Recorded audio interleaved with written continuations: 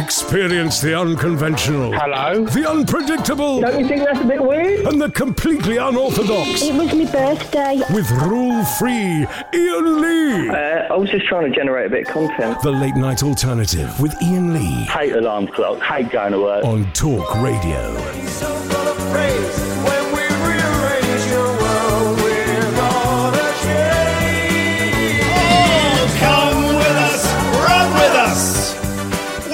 Change the world, you'll be amazed, so full of praise when we rearrange your world. Isn't it just one? The Late Night Alternative, Iain Lee, Catherine Boyle, a weird one tonight, dear listener. Not only is it Friday the 13th, it is a full moon on the show that does not do Brexit. We're going to take calls straight to air, but hold your horses, because we've got a really special guest on first that we've been excited about for a little while.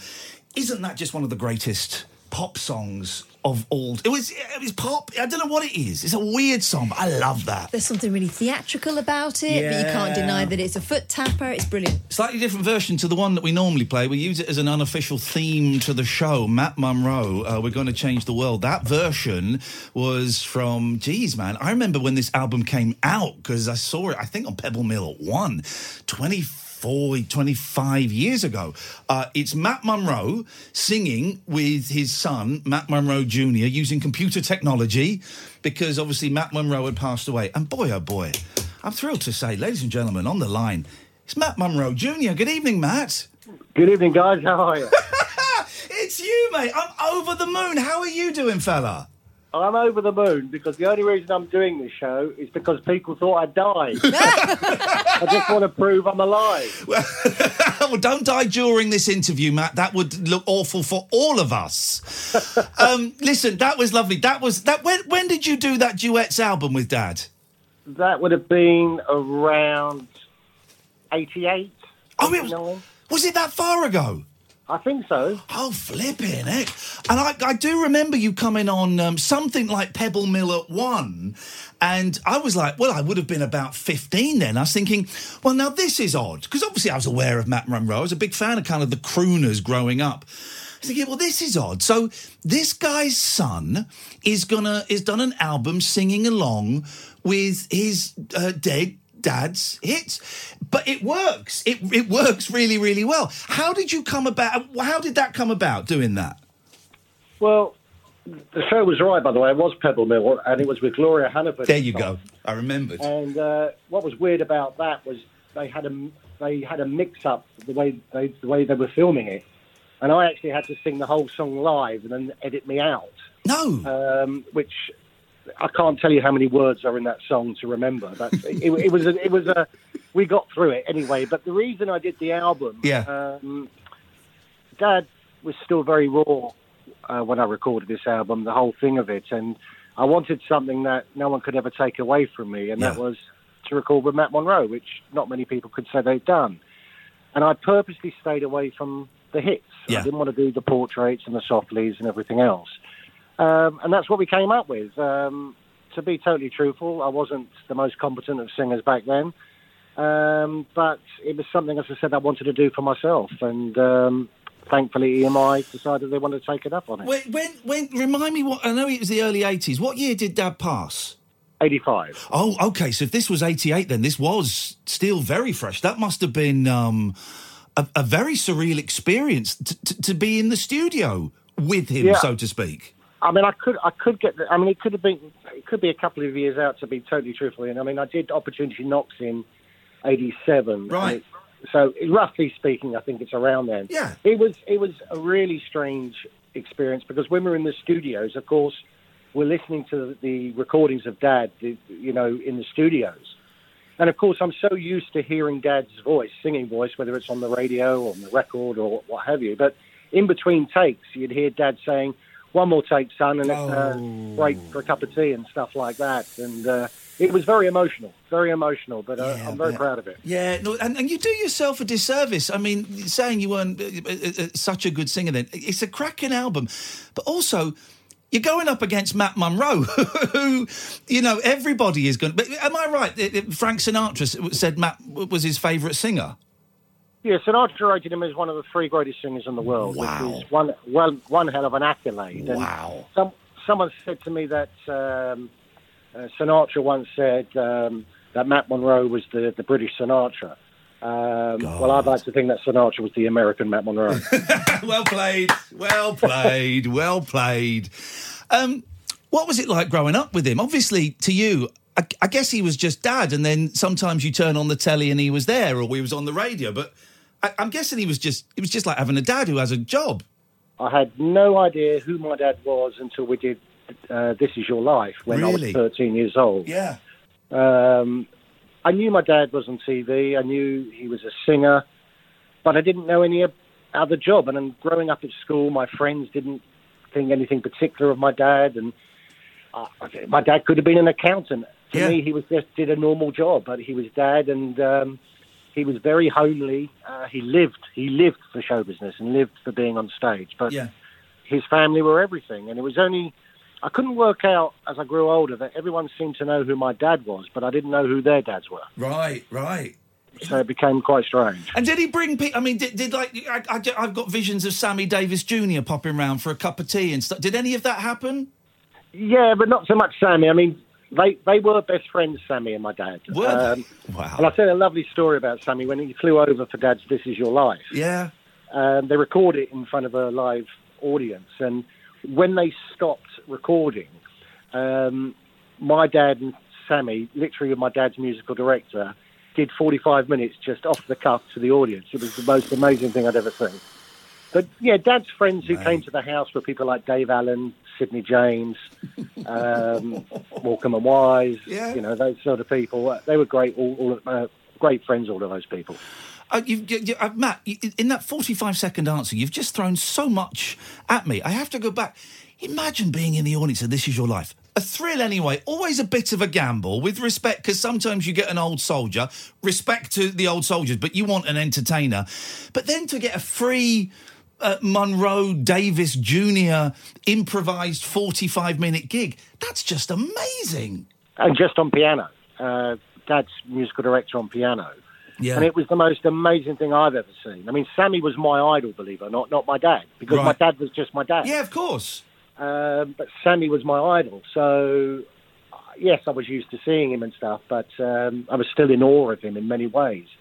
And the time that finished and the time they got back to the green room, I suppose it was about 8:30 at night, and Dad had to appear at the Talk of the Town that night at 11 o'clock. Yeah. So he still had to do a full show as well on top of that. Yeah. It was just amazing. It really was the whole thing. Well, it's that old school work ethic of the show must go on is the cliche, but it's true. And I've done 2 hours recording This Is Your Life and a bit with Sammy. Still got to go and do a couple of hours at the Talk of the Town tonight, and I bet the audience there would have been none the wiser what he'd been doing previously. No, because Dad didn't mention it on stage to them. How funny. And you talk about show business. God bless him. His brother had a heart attack in the wings before Dad went out. Thankfully, he got through that. But I mean, this is what people don't understand about people in show business. Dad still had to go out and do the show. Yeah. That's what you do. That's your job. So were you singing when Dad was around, or did that come after he passed? Never sung in my life until one occasion back in 1977, just before This Is Your Life, funny enough. My dad was appearing at the Windmill Theatre in Great Yarmouth in summer season.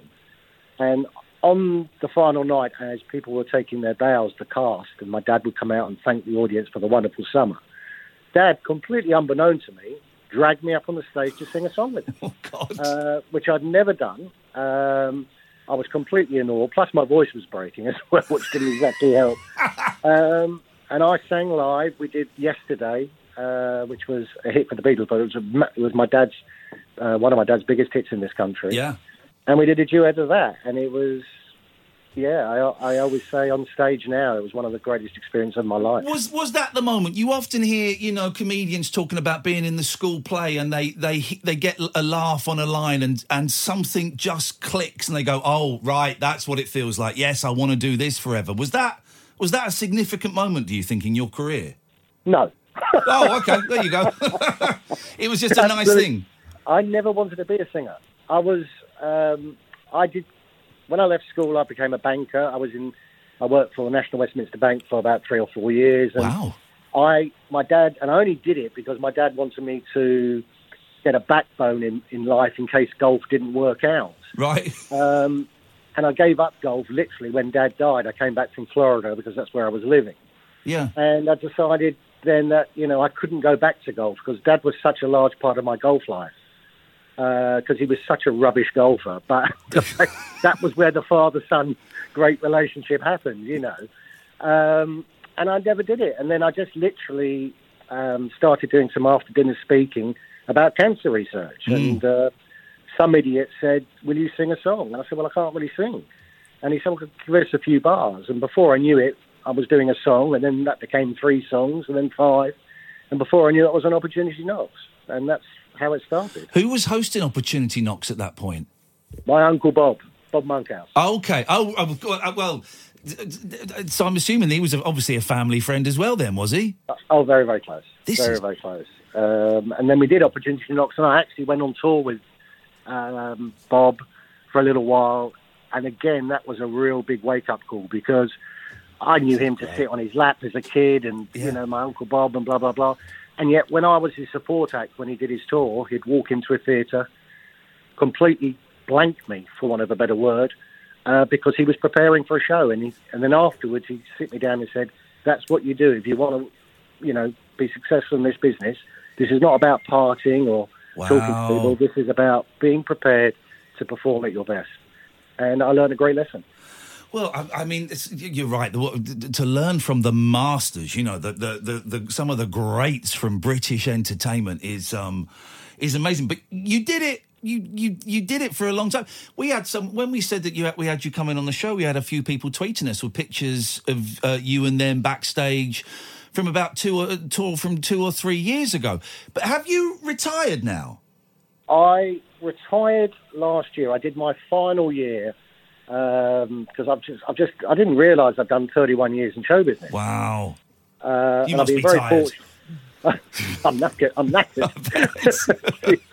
But and I'd finished, and I always said I was never going to do what these acts do, another farewell tour and another farewell tour. Yeah. And I did 46 shows in 54 days. I mean, it was a big tour. And then someone told me that, and I didn't realise that my dad next year will be 90, if he had still been around, and it will be 60 years from his first ever hit, Portrait of My Love. So I've been forced to go back and do one more tour. So forced is too strong a word, but I've signed the contract to. We start on September 1 year today.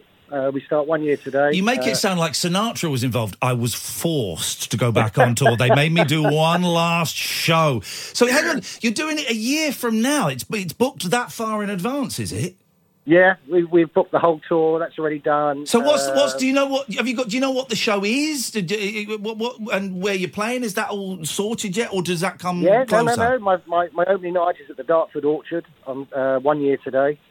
Wow. And we finish at, I think, the end of October or something like that. We're only doing 28 shows. Only. You lightweight, Matt. Only 28. Come on, man.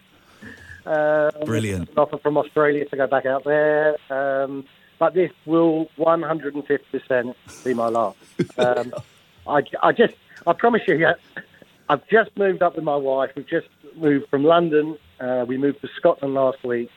And this is effectively to semi-retire. It's to have you never know. No one knows in life how long you're going to be around. And enjoying my life. Exactly. And I knew that you moved to Scotland. You just moved up last week, did you?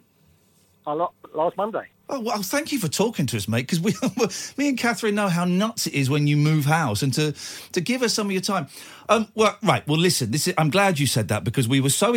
honestly, we play Gonna Change the World as the unofficial theme tune. We've got about 3 or 4 unofficial theme tunes, and that's the one we play a lot. And I grew up listening to kind of Neil Diamond and Dr. Hook and Matt Monro and Dean Martin and, those kind of singers. Sure. So I was thrilled that you were going to come on the show, but I was so gutted when I read that you'd stopped touring. But me and Catherine, if you don't mind, we're going to come along and see you next year, Matt. You come along as my guest, my friend, and you come backstage. Beautiful, beautiful. We'll do that. And I tell you what, if we're still on the air this time next year, who knows? We'll get you in a little bit closer to the dates as well, and give it a good old plug. Well, if I'm alive, I'll be happy to do it for you. Fantastic. Go on. And I'll tell you something very quickly. As you mentioned, it's not about Brexit tonight and everything else. Yeah. Change the World was a change of direction for my dad. It was a protest song. Yeah. It was a protest song, and it never became a hit, but it became a turntable hit by the DJs up and down the country, and it became a massive, massive song for Dad. I love it, right? And this sounds so. We deconstructed it about a month ago. We went through it line by line on air because me and Catherine were arguing about what it meant, and I love it so much. I've loved it for years, and it does feel like, you know, Matt Monro and Frank Sinatra sitting around going, "Hey, this kid Dylan's doing something with these protest songs. We should get groovy and cut one of those." But it's such a great song. But also, what's unusual for your dad is that it's so up-tempo and so not just the subject matter, but the whole sound and obviously we know him for these wonderful lush ballads, but this kind of up-tempo dum beat is he didn't do any other songs like that, did he? No, he did an upbeat version of Mary Boy's Child. Right. He didn't like particularly religious Christmas songs, but that's what he did. Yeah. But no, I mean, you've got to remember, Dad made it in the era. Of course, there was Sinatra and all of those around, but there was also people like Elvis Presley, and the Beatles. So it was very difficult for a crooner to stay around. So he was always looking to which direction to go when he came up with that. Matt, listen, we love your dad on this show, and I've got to say we love you as well, and it's so nice to talk to you. Nearer the time, get in touch. You've got Kath, you and Matt have got details and things, haven't you? I know someone who knows something. Right. It worked out beautifully. We were talking about you and seeing how we could get hold of you, and I was drawing a blank, but someone was listening who worked with you, who put me in touch with someone who still works with you. And here you are. It's just brilliant when it works out that way. She's my PR lady. She's brilliant. Well, listen, Matt, we'll make sure you stay in touch, mate. And nearer the dates, we'll get you on. And me and Kath would love to come along and see one of the shows one night. Listen, it'll be a real pleasure because the show, but just so you know, is my dad's life story on video screen. Oh. It's incredibly emotional. I was about to say, what are we, 45 years later? 35. Let's take a decade off that. It's still a long time. 35 years later. That must be... what's the word? Hard, awkward, emotional? I don't know. To be stood there with videos of your dad behind you and talking about him. That's got to be an exhausting, emotionally thing to do. Well, yeah, because, the show it's narrated. I have a lady who narrates the show. Yeah. Who also sings a couple of duets with me in the show as well as sing on her own.